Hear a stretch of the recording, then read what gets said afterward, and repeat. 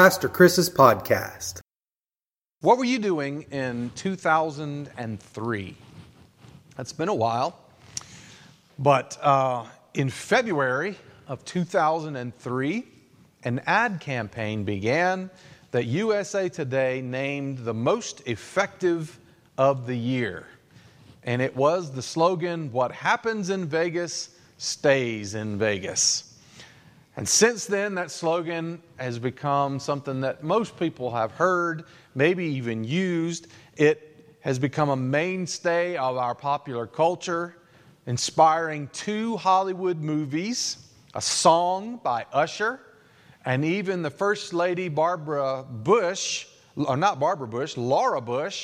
got on the action, and she used the expression when she was on The Tonight Show with Jay Leno in 2005. What happens in Vegas stays in Vegas. And I guess that's a good thing, because Vegas has made a name of it for itself as an immensely popular getaway destination. You can eat, party, gamble, see the lights, see the sights, and see some things you wish you hadn't seen. There are concerts, magic shows, entertainment of all sorts, some wholesome, some unwholesome.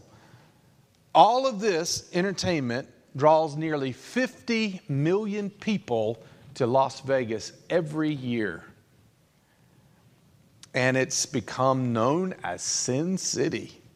People come from all over to forget about the worries of life for a little while, to let their hair down, have a good time.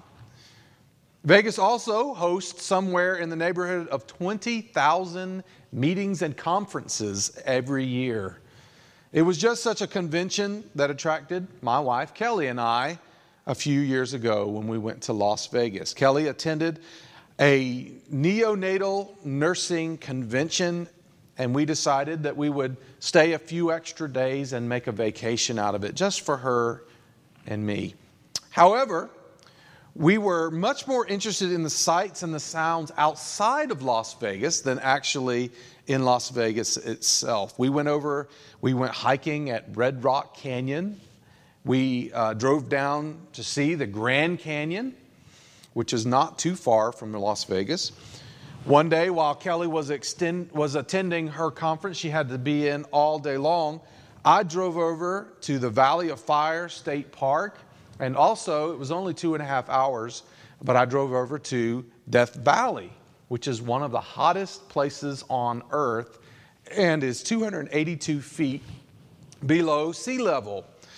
We did walk around the city one night. We thought, well, we're in Las Vegas. We need to see what it's all about. So we walked around in the night, and we saw the neon lights and the crowds. We admired the architecture. We tried to watch the famous fountains that spray in front of one of the hotels, but there were so many people crowded around, we couldn't really, really see it that well.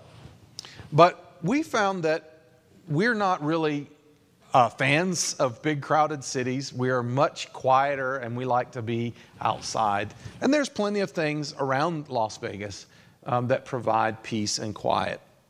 But the slogan, "What happens in Vegas stays in Vegas," has become quite popular. People like to have a place where they can do whatever they want without anyone else knowing about it. Who hasn't done something at one point in their life that they would rather everyone just forget and not remember? But the truth is, you don't have to go to Vegas to live out a secret life. In the internet age, all you have to do is have a few clicks on the computer, and you can find almost anything you want. And because of the anonymity of the internet, no one really has to know about it. Maybe we should change the slogan to "What happens on the internet stays on the internet." The internet is the default place that people go now to live out a secret life. You don't have to get on a plane and fly to Vegas. You don't have to rent an expensive hotel. All you have to do is Google it. I Googled something this morning and found out that 35% of all downloads from the internet are pornographic. 35%. Who knew? What happens in Vegas or on the internet stays. In this series, we take what the world says and we compare it to what Jesus says. So what did Jesus say? Did he subscribe to what happens in Vegas stays in Vegas? Luke chapter 12, verse 2, he said, "A time is coming when everything that is covered up will be revealed, and all that is secret will be made known to all." Human nature hasn't changed a whole lot in 2,000 years since Jesus walked on the earth. In his day, the Pharisees were the most popular, well-respected religious/political group in Israel. Pharisees were known for their religious devotion. They believed in God and taught people to follow God with extreme devotion. They tried to lead by example. They studied the Bible religiously, many having memorized all the books of the Torah by the time they are 12. That's the first 5 books of the Bible. Most of them had memorized by the time that they're 12. Now, understand, that also includes the books of Deuteronomy and Leviticus. And if you've ever read the books of Deuteronomy and Leviticus and made it through it, you need a sticker, a gold star to put on your book somewhere, because that's some tough reading. Kelly texted me this week. She's been reading through the Bible chronologically, and she is in the doldrums of Leviticus and Deuteronomy. And she was like, "Can we please stop reading about skin diseases and how many cubits the temple was?" She was tired of reading it. But the Pharisees had not only read it, they had memorized it, along with the other books as well. They believed the way to earn God's blessing and inherit eternal life was to live the Torah perfectly. Only then, they believed, did a person deserve the right to be called God's chosen people and to receive the blessings that God promised to give his chosen people.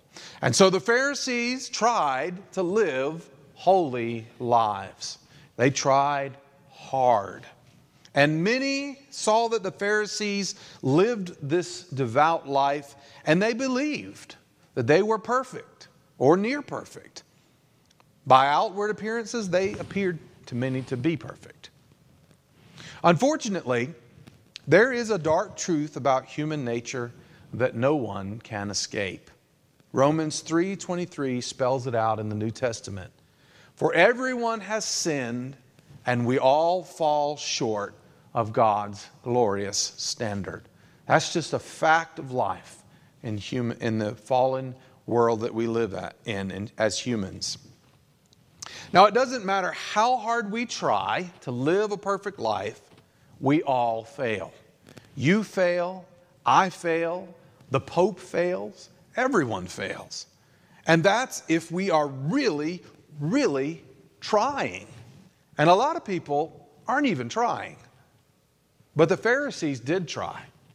They tried really hard. And even the Pharisees failed. But at the same time, they had an image to uphold. People thought that they were holy. Some even thought that they were perfect. And because of that reputation, they were given influence in their society, in religious circles and in political circles. And in order to maintain their reputation and maintain their power, they had to keep up appearances, even though they knew themselves and knew their own imperfections. So the Pharisees did a lot of things to support the image of being religious and devout. They would gather a crowd on a street corner and pray long religious prayers where everyone could see them. They would go through town and they would ring a bell as they handed out money to the poor. They would wear long flowing religious robes that made them stand out as holy people. They sat in the places of highest honor at the synagogues and religious festivals. All of these things Jesus pointed out and condemned because they were only for show, to make people think that the Pharisees were more perfect than they really were.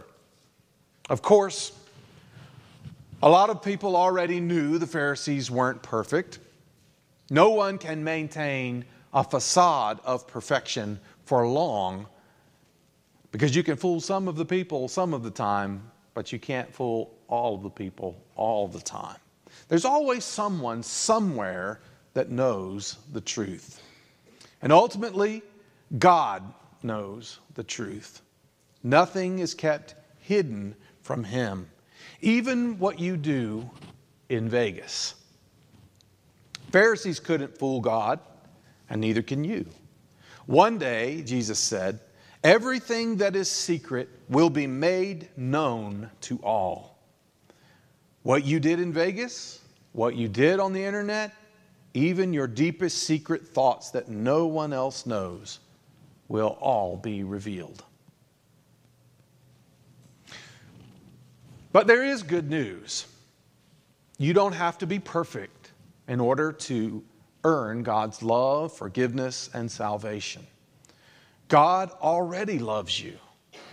God loves so much that He came down to our broken world and laid down His life for us on the cross. This proves that God doesn't want to condemn us. He wants to save us. And while we are all still sinners, Christ came and died for us. Romans 5:8. And as 1 John 1:9 says, if we confess our sins to Him, He is faithful and just to forgive us our sins and cleanse us from all wickedness. And so God says to us all in Isaiah 1:18, come now, let's settle this. Though your sins are like scarlet, I will make them as white as snow. This means that anyone who belongs to Christ has become a new person. The old life is gone and new life has begun. Won't you turn from your sins and turn to God today and let Him wash you clean? What happened in Vegas or wherever doesn't have to stay in Vegas. It can be forgiven. It can be washed away. It can be completely obliterated forever. So throw off your old sinful nature and your former way of life, which is corrupted by lust and deception. Instead, let the Spirit renew your thoughts and attitudes. Live for God from this day on. Leave the past behind. Press forward to the future that God has for you and the eternal life that is the hope and the reward for all who call Jesus Christ Lord.